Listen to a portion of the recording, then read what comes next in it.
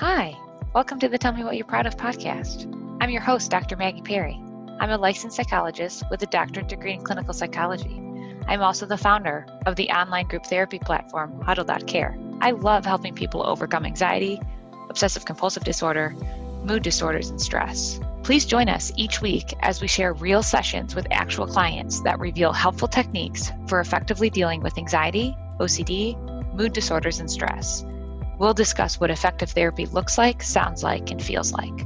We'll follow our guests as they overcome their biggest fears and find that despite their biological vulnerabilities, they can still live a rich, full, and meaningful life. My therapeutic approach is strengths-based and seeks to find and reinforce what clients do well to help them generalize those skills towards areas where they're stuck. My model for psychotherapy can be summed up as this: you tell me what you're proud of, and I'll help you become effective and happy across all areas of your life. Thanks for listening, and let's get the show started. Hi, it's Dr. Maggie Perry, and this is Tell Me What You're Proud of.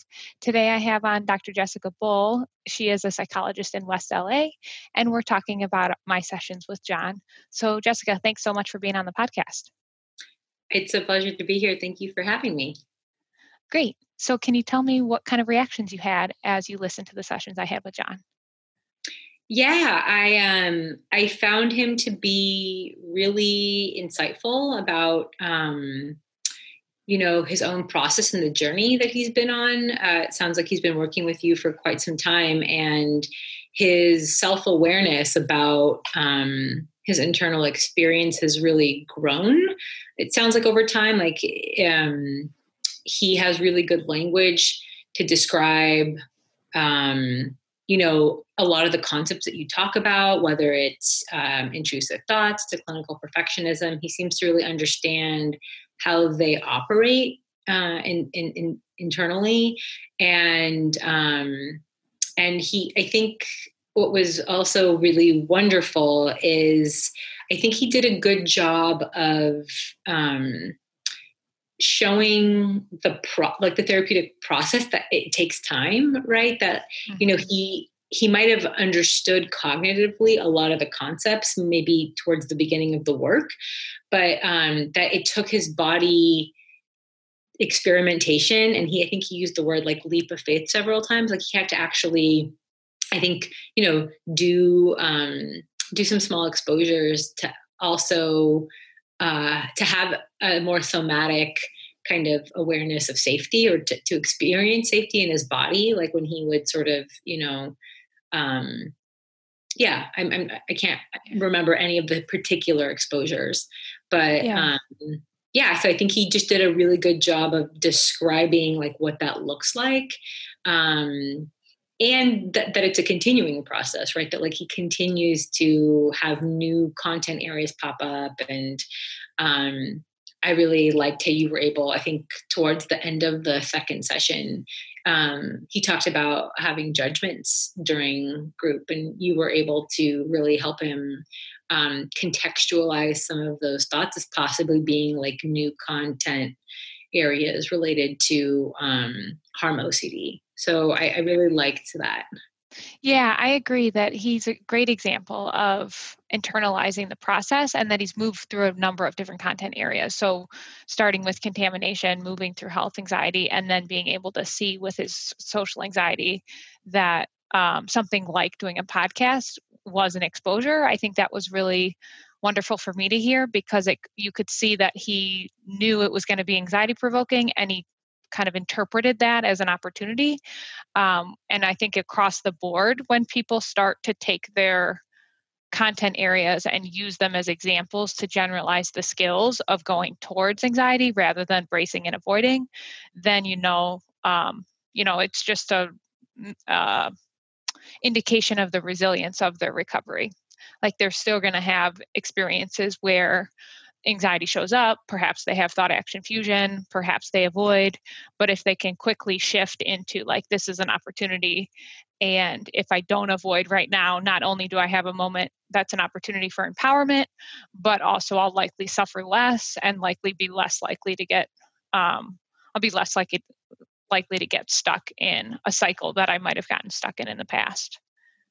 Yeah. I think the way I think about that is like he's really learned the process so that he doesn't get stuck in content, right? That he can like zoom out and realize like, oh, this is another version of thought action fusion. And when clients seem to like really be able to have enough practice with different content areas to see the process for what it is, kind of seeing the forest for the trees or whatever, being able to sort of like find themselves in that process, then it's like they know sort of how to relate, differently in that moment. And that was cool. And just for the listeners, thought action fusion is when having a thought feels like it's true. So you have a thought like, what if I'm contaminated? And it feels like you are contaminated. So he's been able to jump from contamination fears like that one over to something like a social anxiety fear. And thought action fusion in the context of social anxiety would be something like, having the thought that people don't like me feels like people don't like me. So I choose to avoid and maybe not go to that social situation because that thought feels like I've already been rejected. So it's quite a bit of work to educate yourself about what your triggers are and what type of thought action fusion you might have, and then have the motivation and accountability to actually go towards it. And I think he's done a great job with that. The other kind of terms that we're using, content and process. Content is something like what your fears are. So content for OCD could be harm would be what if I'm going to harm someone, or what if someone's going to harm me. Contamination is something like what if I'm contaminated by something or going to contaminate something. But then worry can also have content like work or finances or relationship. So what we mean by content versus process is that rather than getting stuck in whatever worries or intrusions that our mind is stuck on, we're looking at the process that the anxiety is repetitively generating. And so that specific process is I'm having a thought, it's arriving with a whoosh of anxiety, and then it's giving me the urge to do something to make it go away. And John has done a great job internalizing that process, that anytime a new version of having a thought arriving with a whoosh of anxiety and giving him the urge to not do something is a time that he shifts into like, this is actually an opportunity. If I don't avoid right now, then I'm going to be less likely to get that whoosh next time. Well said. Thank you. Was there anything else that was coming to mind while you were listening to the session with John? Yeah, I think, so you mean like overall, or in terms of like where I would have, tried to add, something different, or have, deepened in a particular way? Yeah. Where would you have gone differently? Well, I would have just added things. I wouldn't take anything away. I think you did, a really good job of helping him kind of get across all of the things that he's learned and how he's really evolved in his own relationship with himself, and understanding about how his anxiety functions. I think that, the places where I would have maybe kind of opened up a little bit more inquiry would have been probably more around moments where he talked about emotions, and I think there was one instance in particular where he talked about being frustrated in a conversation that he was having with his mom. And you sort of elucidate, he was sharing that he had to withdraw from the conversation. And I think you were helping to explain how that was a moment of self-care for him. And because sometimes right when we withdraw, it can be a form of avoidance. And I think you're helping to differentiate that. And I think, he did share a little bit about feeling frustrated with her because she was he couldn't solve a problem for her. He didn't really get into the content of what the discussion was about, but it seemed like his mom was perseverating about something, and she wasn't able to sort of resolve it. I think she was just venting essentially. And I think, he was saying that it was really frustrating. So I would be really, I was very curious to hear more about what that experience of frustration was for him.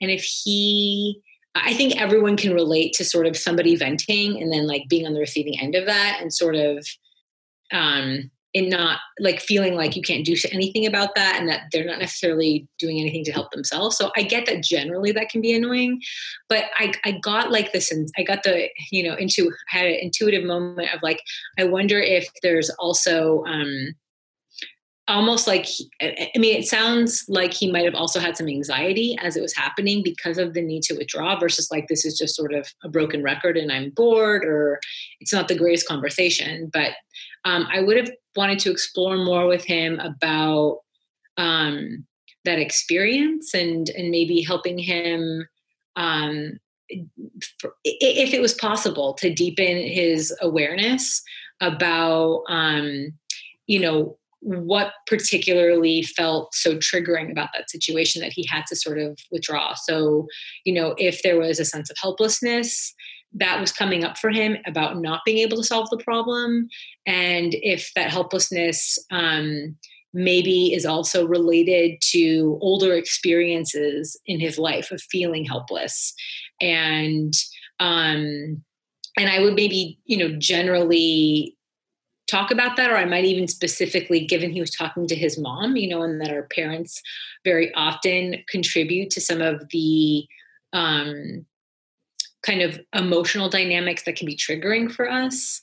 I would maybe even specifically ask him if like that was a common experience for him, either as an adult or growing up, that when, that there are times when he interacts with his mom and feels really helpless to help her, and that it's actually kind of dysregulating or anxiety provoking.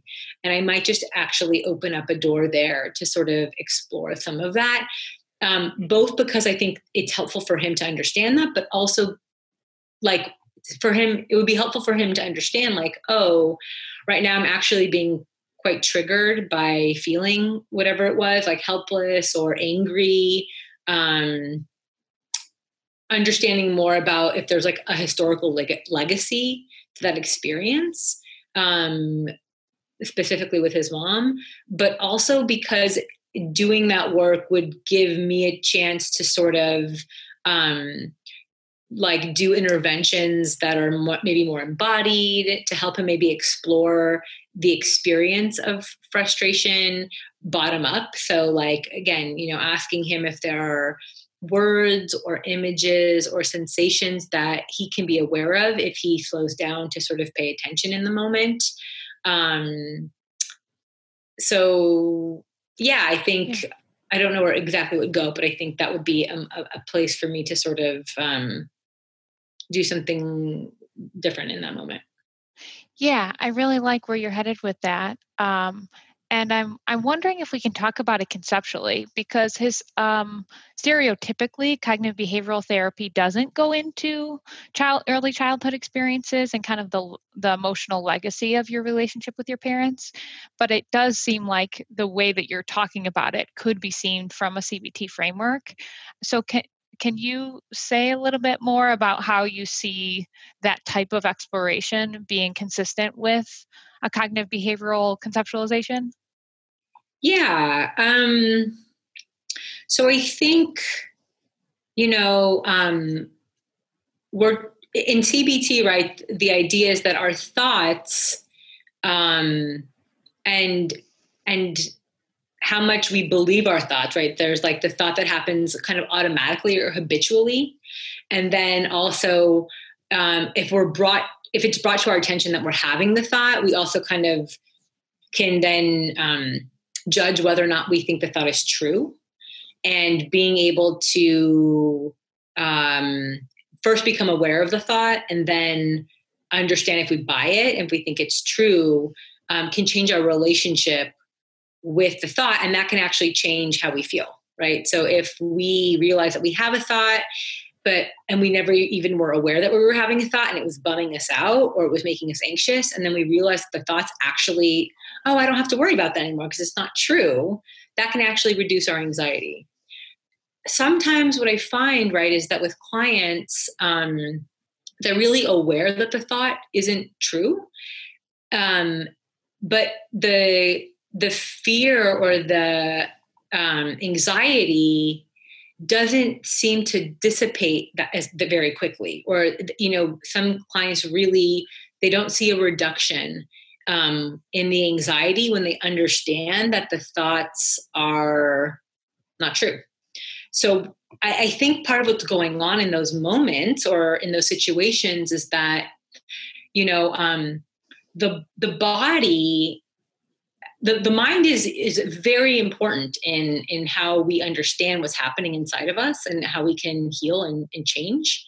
But the body also is giving messages all the time to us, right? We have the vagus nerve, which kind of starts in our tummy and really ends in our brainstem and, goes up through the thoracic area.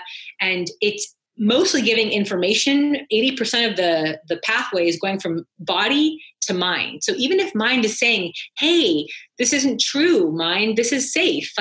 There's no reason to be anxious. There's no reason to judge yourself right now. People aren't judging you. The body is giving all kinds of signals, right?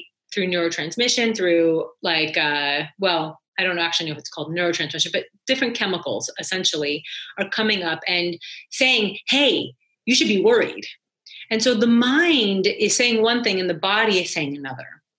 And again, I think why the body is doing that is because it survived by giving the signal of danger when there was an environment that kind of repetitiously was very dangerous. I'm talking about kind of relational trauma that happens with our parents, right?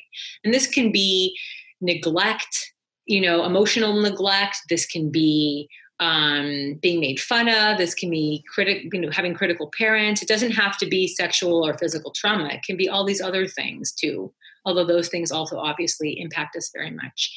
And so the body starts to kind of almost feel as if as if we're children again, and the intensity of our experience can be as high as it was as a child, right? And so, and to add to that, right, when we're children and our parents are sort of not able to attune to us, the threat feels really high. It feels, like sometimes it can feel like life or death, right? The fight or flight and the freeze responses really come online when we feel dysregulated and when we feel overwhelmed. Because when we're young, we can't really regulate our own experience unless we have parents who are able to help us articulate what's going on.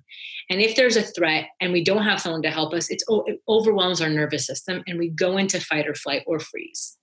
And so fast forward to being an adult, when we're in a situation that kind of tastes emotionally or situationally like something that happened when we were young that was very threatening, our body habitually goes into the response of this threat, right? And it's not, and our mind doesn't know that that's happening in the moment, right? Our mind just is like, I don't know why my body is overreacting, but I know that I'm safe, but I can't stop feeling this intense anxiety.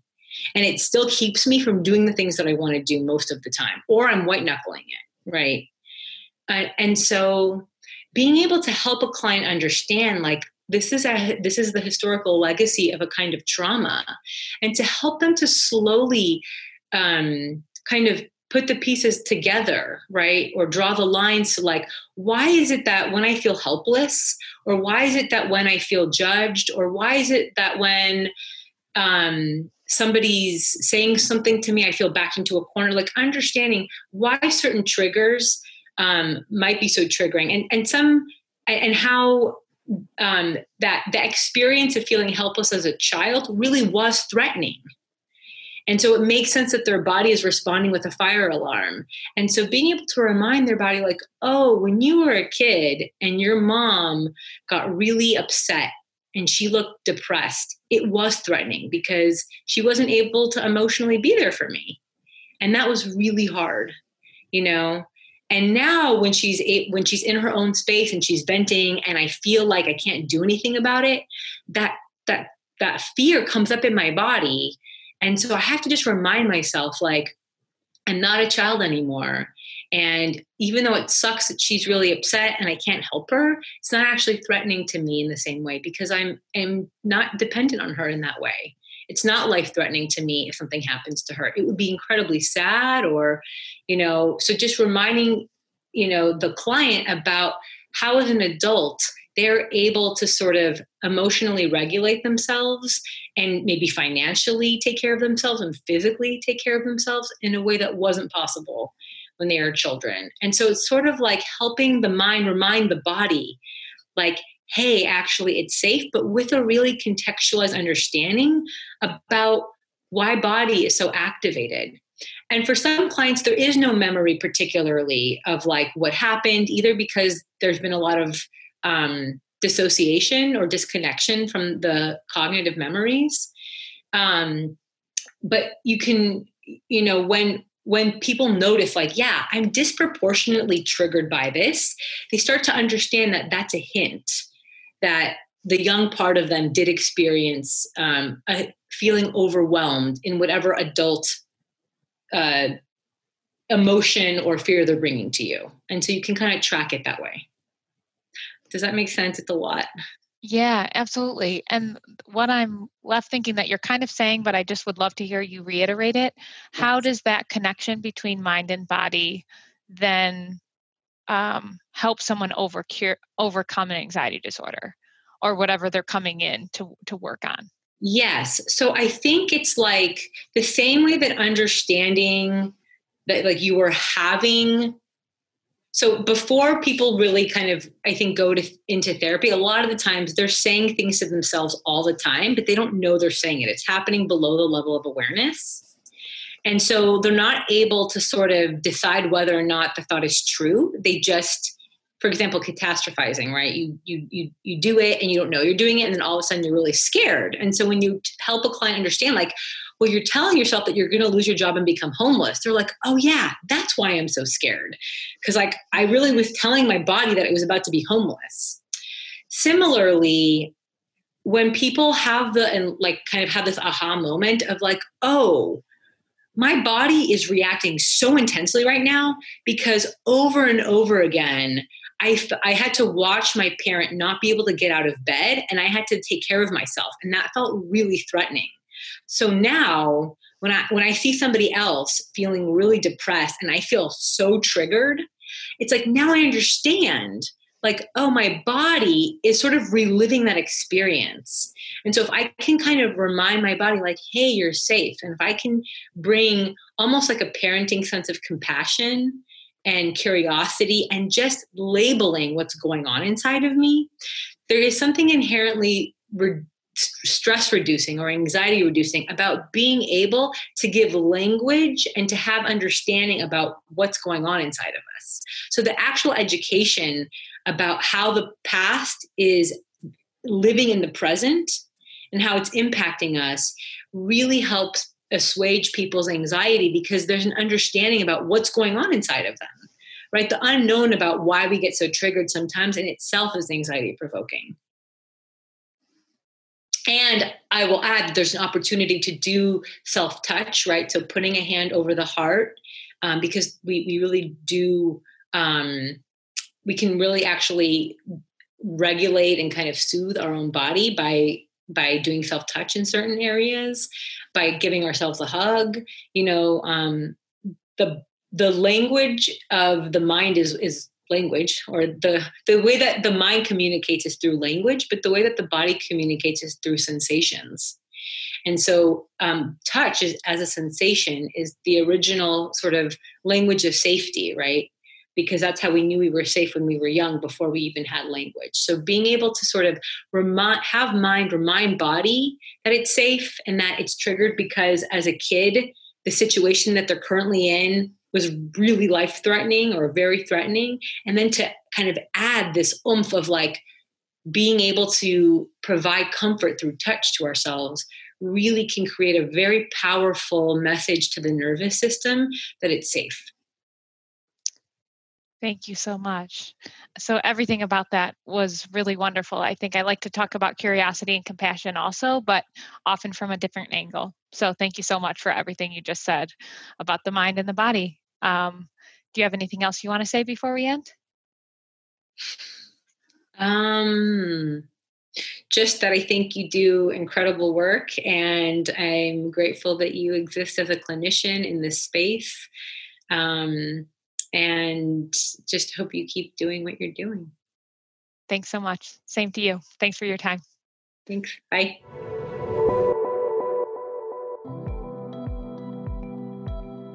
Thank you so much for listening. If you felt any benefit from the show, please let us know and share it with anyone you think would also find benefit. As a disclaimer, please consult your doctor or therapist before attempting any strategies shared here. Thank you.